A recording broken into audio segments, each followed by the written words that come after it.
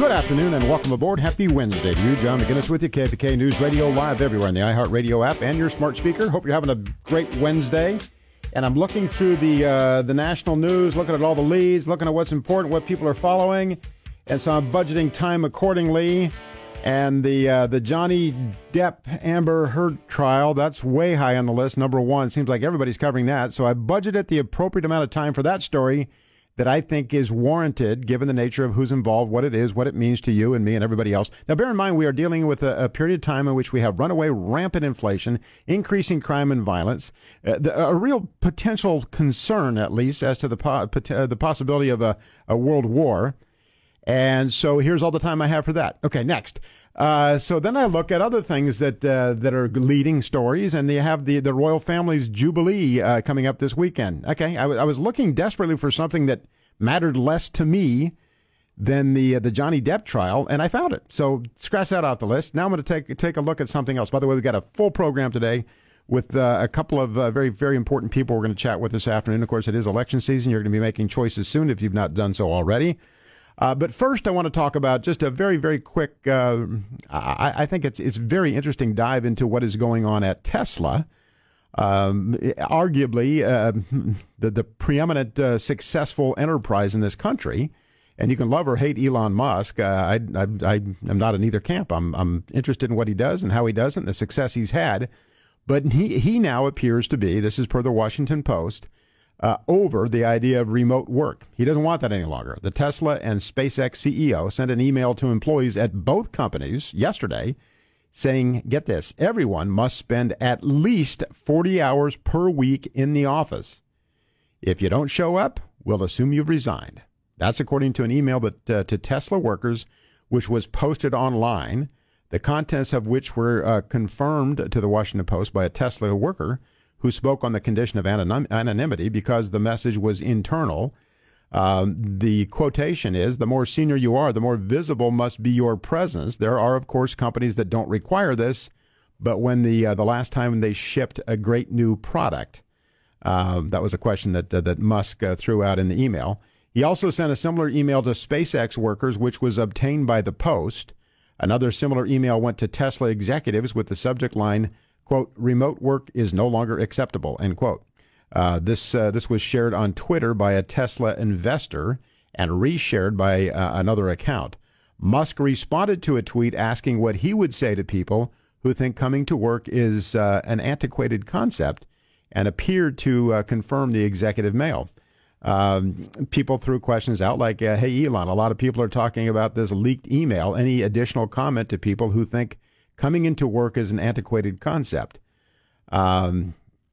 This is less than we ask of factory workers. If there are particularly exceptional contributors for whom this is impossible, I will review and approve those exceptions directly. Moreover, the office must be a main Tesla office, not a remote branch office unrelated to the job duties. For example, being responsible for Fremont factory human relations, but having your office be in another state. That's from Elon Musk. They should not pretend to work somewhere else, he responded. Musk said in one of his emails to Tesla employees that he would hand approve exceptions to work remotely for, quote, particularly exceptional contributors, though he did not explain that category further. The Tesla worker who spoke with the Post said some groups of employees expect to continue to be exempt from returning to the office.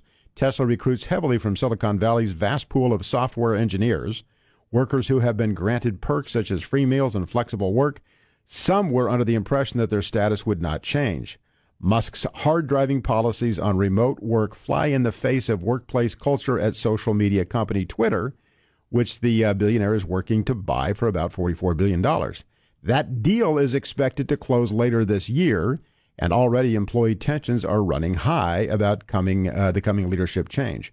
Twitter was one of the first large companies in 2020 to announce that workers could continue to work from home forever.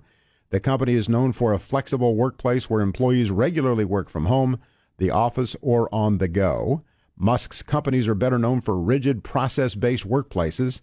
The entrepreneur pushed back against the shelter-in-place orders in the early months of the coronavirus pandemic, but told employees they could stay home if they felt uneasy. I think a lot of people fell in that category. There's an element of flexibility when you're dealing with extraordinarily challenging circumstances. Still, 2 Tesla workers said at the time they received termination notices alleging a failure to return to work after they chose to take unpaid leave in May of 2020. And in Shanghai this week, Tesla told factory workers they would need to stay isolated at the facilities to prevent the spread of the virus, according to Bloomberg News. So in his email to Tesla executives, Musk called on the managers to get back in the office 40 hours a week. This is less, as he opined elsewhere, this is less than we ask of our factory workers, he wrote. So all of this is very interesting, and I think some of the benefit that has come from working remote during the apex of the pandemic, it did kind of show that you could get things done. I think in some enterprise it works just fine, and certainly for ongoing function of a work environment, there can be exceptions if you have people with sick kids or they themselves have the case of the sniffles they don't want to spread, but they can. There is an option now for people whose presence is better somewhere other than the office. I think that's legitimate.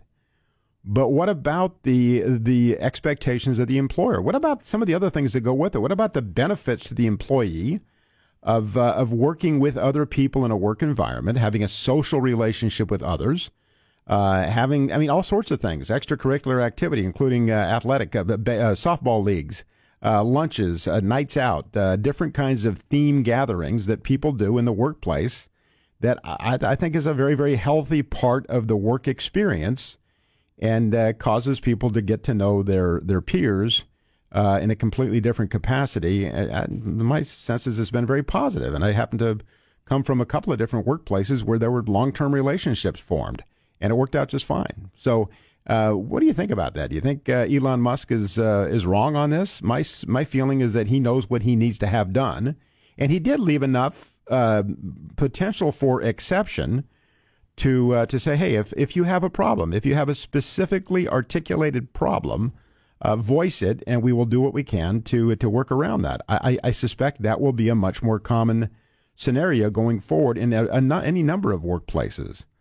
But the long-term benefits, the health of the organization, the social environment, the team concept that comes out of people showing up at the same workplace, I think has a measurable benefit to all parties involved.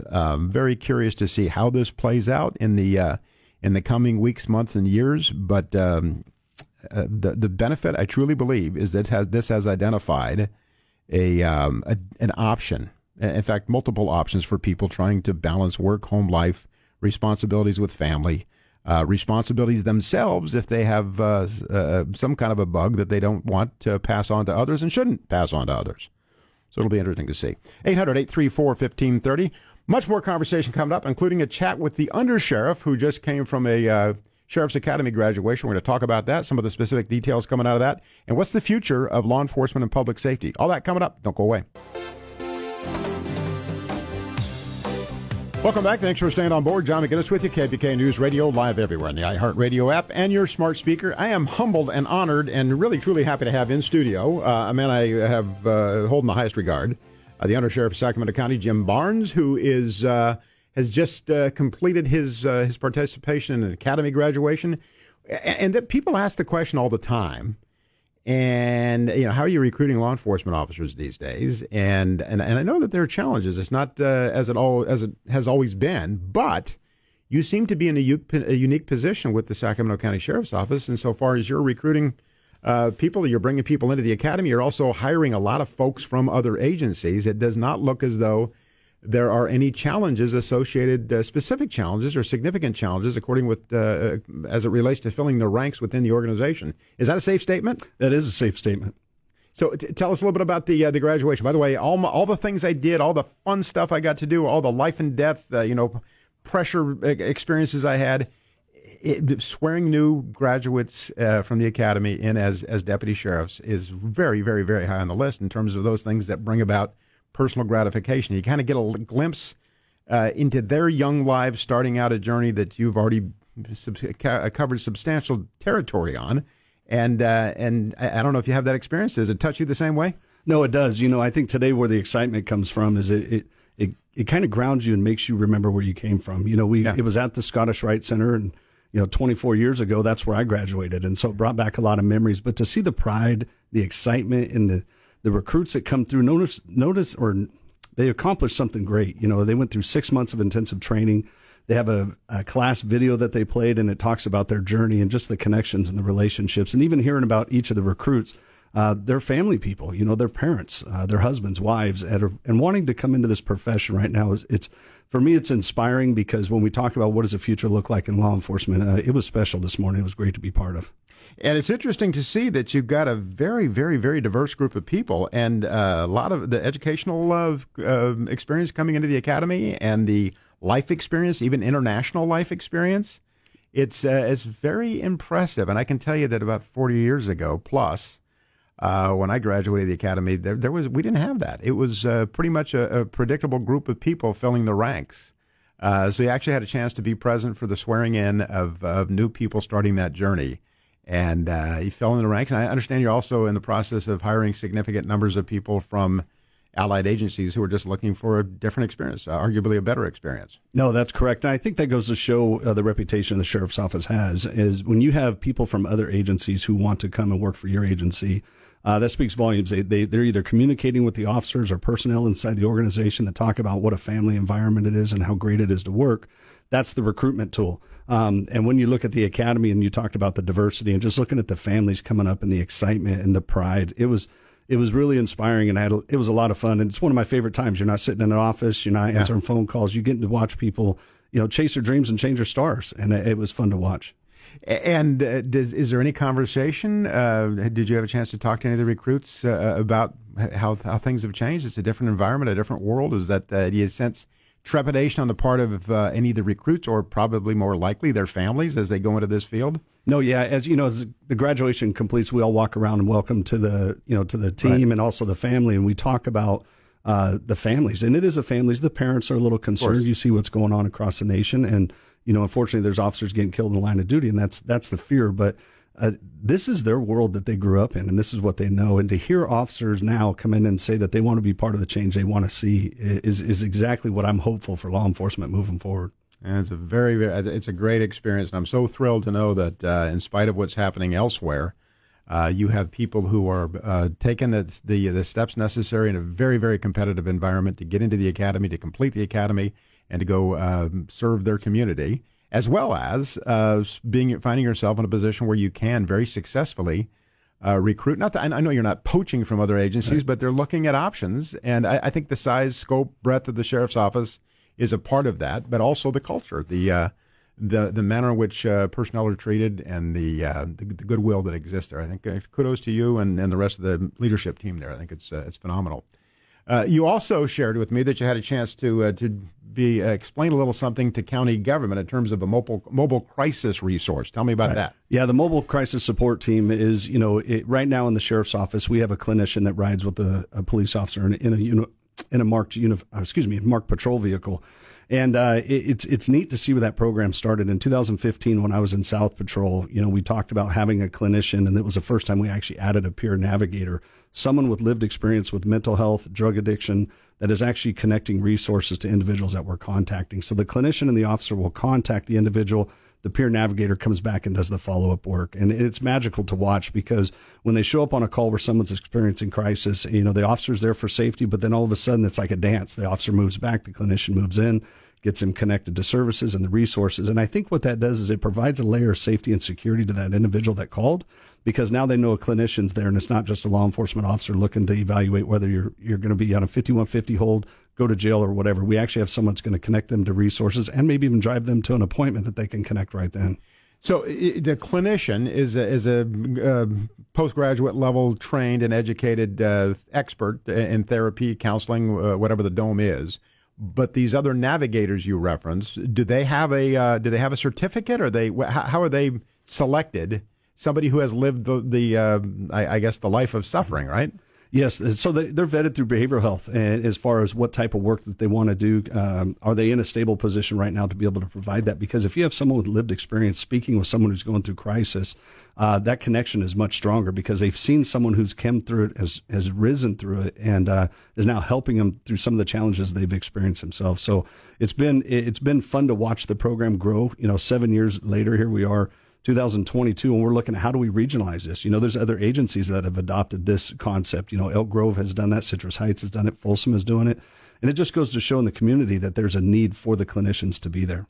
So what is the reaction on the part of the patrol deputies that are going to have these clinicians? I assume it's the clinician that rides on a regular basis, right? Yeah, it's a full-time basis from 9 a.m. to 7 p.m. that they're able to ride and look for calls that if they're pending calls for service, it may come in as a disturbance. But as they look into the call, there might be a mental health component to it, and that team will respond instead of an officer going to respond to evaluate it. And so they're able to triage and actually lower calls for service for our officers so they can focus more on crimes in progress and not go to someone who's suffering, from a mental crisis.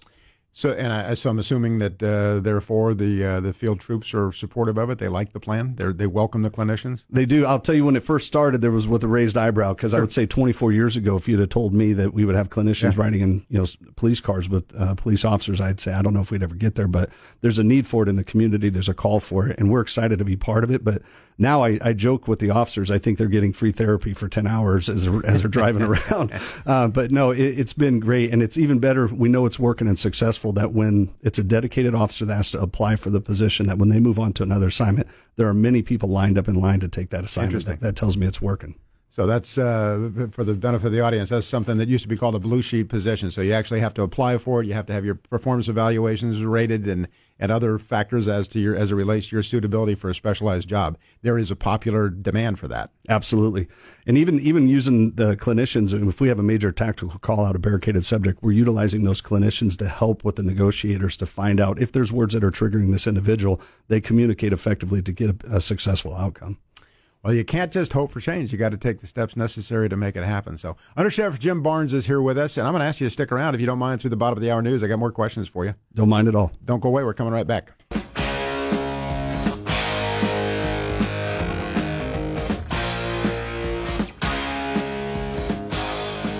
Welcome back. Thanks for staying on board. John McGinnis with you, KPK News Radio, live everywhere in the iHeartRadio app and your smart speaker. I have the pleasure of having in studio the Undersheriff of Sacramento County, Jim Barnes. And, one of the things that come up in the last week especially, a horrific week in terms of destruction, and obviously Uvalde, Texas, a place that not many of us thought about before. And the questions that are being asked, and I have absolute empathy for the law enforcement leadership who's coming in to clean up a big mess there, frankly. To what degree of confidence should people feel comfortable in Sacramento County that they won't, obviously the potential for people to do horrific things. We've seen that recently at a church shooting, a supervised visitation, where obviously the tragedy just speaks for itself in terms of the loss of innocent lives, including a chaperone that was there to make sure this was a safe exchange. To what degree of satisfaction do you have and confidence do you have that your folks are sufficiently trained and prepared to interact with allied agencies to ensure to the greatest extent possible that this kind of a grand-scale assault could not happen? No, I would hope the community would feel comfortable knowing the training that we get is first class. We put on regional training not only with other law enforcement, allied agencies, but also fire personnel because we want to do trauma response as well. But the training that we get, we proved it. You just mentioned the church shooting. When we showed up, we were told it's an active shooter situation, and someone from SAC PD showed up right at the same time. There was no hesitation. The officers went inside to clear the room, found out he had taken his own life, and then they decided to back out, and then they secured the scene and render aid to who they could. But that's training we've been doing for a long time. The old tactic that what we saw in Texas, that was the old tactics early when I came on. Now if it's active, if you're there by yourself, you go in and you address the threat and do your best to stop it. Yeah, actually it was Columbine that really changed the scope on that. And when I first started too, the expectation was you stand by for sufficient resources to make sure that you can safely attack the environment. But that all changed. And way back when, I know we started the process of training people, extensive training, redundant training, to go over and over again to make sure that everybody's lined up to do the right thing, take the right course of action, recognize the resources you have at your disposal. And I really, truly believe that not only the sheriff's office, but allied agencies, law enforcement agencies in this county, it would be a completely different outcome had that kind of threat befallen the people of Sacramento County or any of the communities therein. And I hope and pray that never happens. But if so, I really, truly believe, based on decades of training to that potential outcome, that we're in very good shape. It's not to say that there wouldn't be casualties, but this number of casualties and the law enforcement resources available not engaging, I just cannot envision that scenario taking place in this region. I can confidently say that would not happen here in Sacramento County. The law enforcement leaders saw long ago the need for additional training and get state-of-the-art training, and everybody buys into it. So when we do the training, it is everybody in the region that comes. We don't just do tabletop exercises. These are large-scale events that are done usually at schools or other venues where there's actually actors, and then we have people in different levels of triage and be able to identify them and get them the aid that they need with trauma medics. It's exciting to see, even though it's a scenario. I will tell you, it gets the blood pumping and you get high blood pressure real quick, but it's the type of stress we want people to feel so they can act appropriately when needed. Yeah, it's amazing the impact, the physiological impact in a training scenario where you know you're walking out of there alive because it's training, but it's very real and it takes over. Even the electronic interactive shooting scenarios, it does. It gets the palm sweating and the heart rate going, and many of the physiological reactions that a person has to real life danger. So it's interesting. You mentioned the church shooting rather from not too terribly long ago here. And I have made the observation, and by the way, full disclosure, Under Sheriff Barnes is a candidate for sheriff in the election coming up next Tuesday, and I am a very, very proud and enthusiastic endorser of your campaign. I want the public to know that. But that incident unto itself that was carried out by a man who should have been dealt with, should have been in custody in some form or fashion on that occasion, because he was arrested for DUI in Merced County the week prior. He was in the country without the benefit of law, and historically, that person would have absolutely been in custody on that occasion, and at least on that particular occasion, those kids and the chaperone would have been safe. And I make this observation as somebody who is a profound and vocal supporter of immigration. I believe thoroughly in immigration. That's what built this great nation. That's what we need going forward, but done through a systematic process that does cover the checks and balance and deal with people legitimately that pose a threat to the safety of the community. Your opponent was a principal co-author of the Sanctuary State Bill. Do you have any thoughts, any commentary on that? Well, it's one thing. I think bills are introduced with good faith, and everybody goes forward and moving forward. But when it has created controversy and chaos in our communities and death, how have we not gotten back to the table to rewrite it and find a way to make it more, put some safeguards in for the community? But it hasn't. It continues going down the road, and we see these tragic incidents happen not only in our locally, but in our region and the nation. And we continue to just let it happen. And so I think for me, that's a big difference between my opponent and myself. I'm a protector. I always have been, and that's why I'm going to stay. You know, it's interesting. You're an old football player and a football coach. I didn't mean the old part. You are. It's true too. and so you have developed plays, and you've had passion about executing those plays. And sometimes those plays don't work out. So you go back to the huddle and you regroup and you take a different course of action. Why do we have such recalcitrance in public policy and law? From the legislator's perspective, where they can't say, hey, this was maybe a well-intended mistake. You're charitably calling it that. I'm not so sure. Nonetheless, why do you suppose it is that we can't say this was a mistake, we need to redirect? Well, I think it comes down to the party line politics. If you speak out against it, then you're going to be alienated in a way, as opposed to what we should do for the community when we took that oath is get in behind closed doors in a room and work through these issues. But a lot of people aren't even willing to come to the table to even address it. They move on and they'll run to the next podium and say it's stricter gun laws. Well, we need to start working on these key issues right now and to put these safeguards in for our community because they're calling for it and they're tired of what they're seeing. Yeah, public safety first. Under Sheriff Jim Barnes, thanks for your time, sir. It's always great to see you. Any final thought? No, just thank you for letting me be part of the conversation. If you want to learn more, JimBarnesForSheriff.com. I appreciate it. We are 6 days away from this, and we feel good about it. I did not know how you were going to get that in, but you did it. Thanks very much for your time, sir. Appreciate it. Thank you. More conversation coming up with another candidate for office in Sacramento County right after this. Don't go away.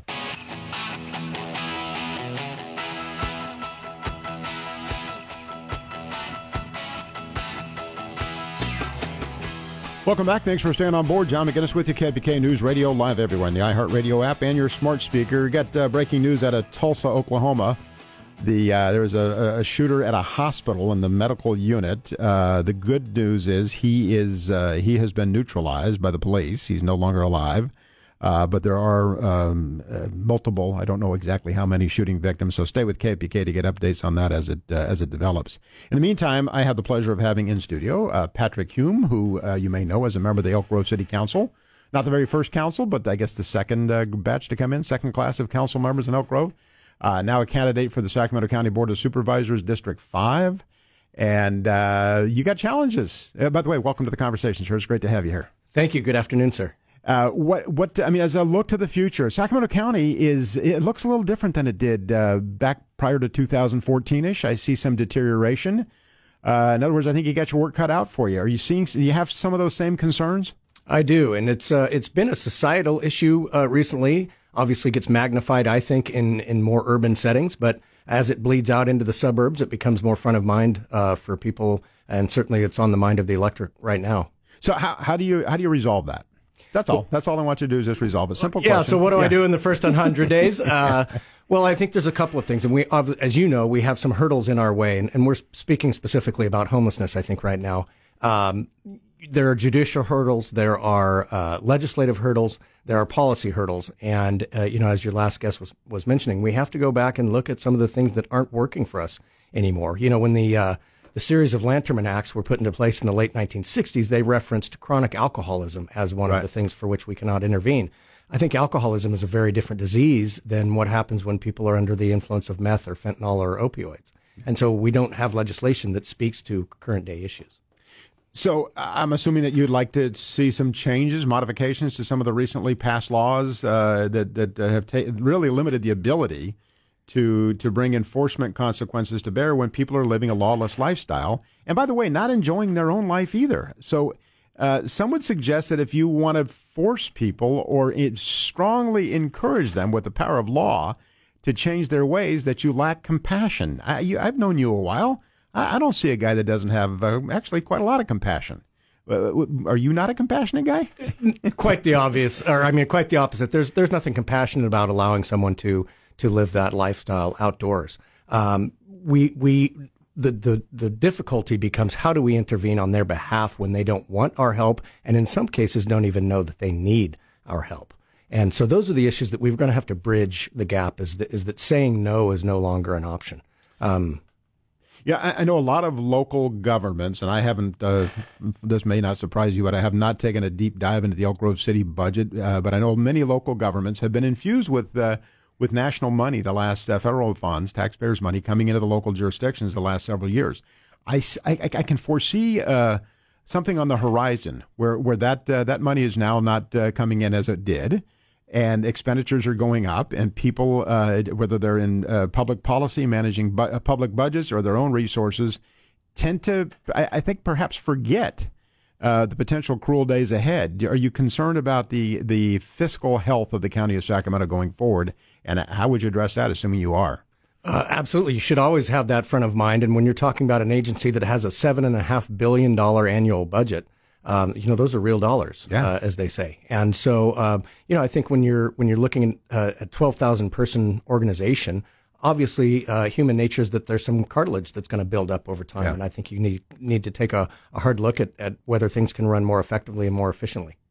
I couldn't agree more. And by the way, I've heard from people that have served with you, not in your city, but on other local elected councils and boards, and have had the experience of working with you on some regional endeavors that you kind of cut to the chase, not rudely, but you're inclined to respect time and get right to the point and make a decision. That, I think, is a tremendous breath of fresh air for a bloated, slow, unwieldy government entity that is the county of Sacramento. Do you see that the same way? Yeah, I'm not a fan of word salads. Yeah. And so I'll speak my mind. I try to deliberate openly and honestly and transparently so that at the end of the day, you know why I'm reasoning the way that I am. And if we agree to disagree, we can do so civilly. So you got to be my enemy if we disagree, right? Aren't we just mortal enemies? That's right. to the I end? must destroy you so your pervasive ideology doesn't infect other people. That's what I see so much of now. And again, the slow, unwieldy, excruciatingly painful pace at which government works is, I think, is annoying to many, many people, including some who are right there with it, part of it, and perhaps don't recognize a path to a more efficient way of doing business and establishing policy. Have you found yourself in that position on your local council where you need to kind of get things moving in a more affirmative way? Absolutely. I mean, I think people try to talk themselves into justifications to back up the decision that they've reached. But for me, I like to just set the issues out as best as I can, try and find consensus if I can gather it, and then move on. What do you see as your first 100 days? What are your priorities going to be? It's going to be assuming this all works out. It's going to be a cold January day when you take office, right? It would be, yeah. What do you see going forward?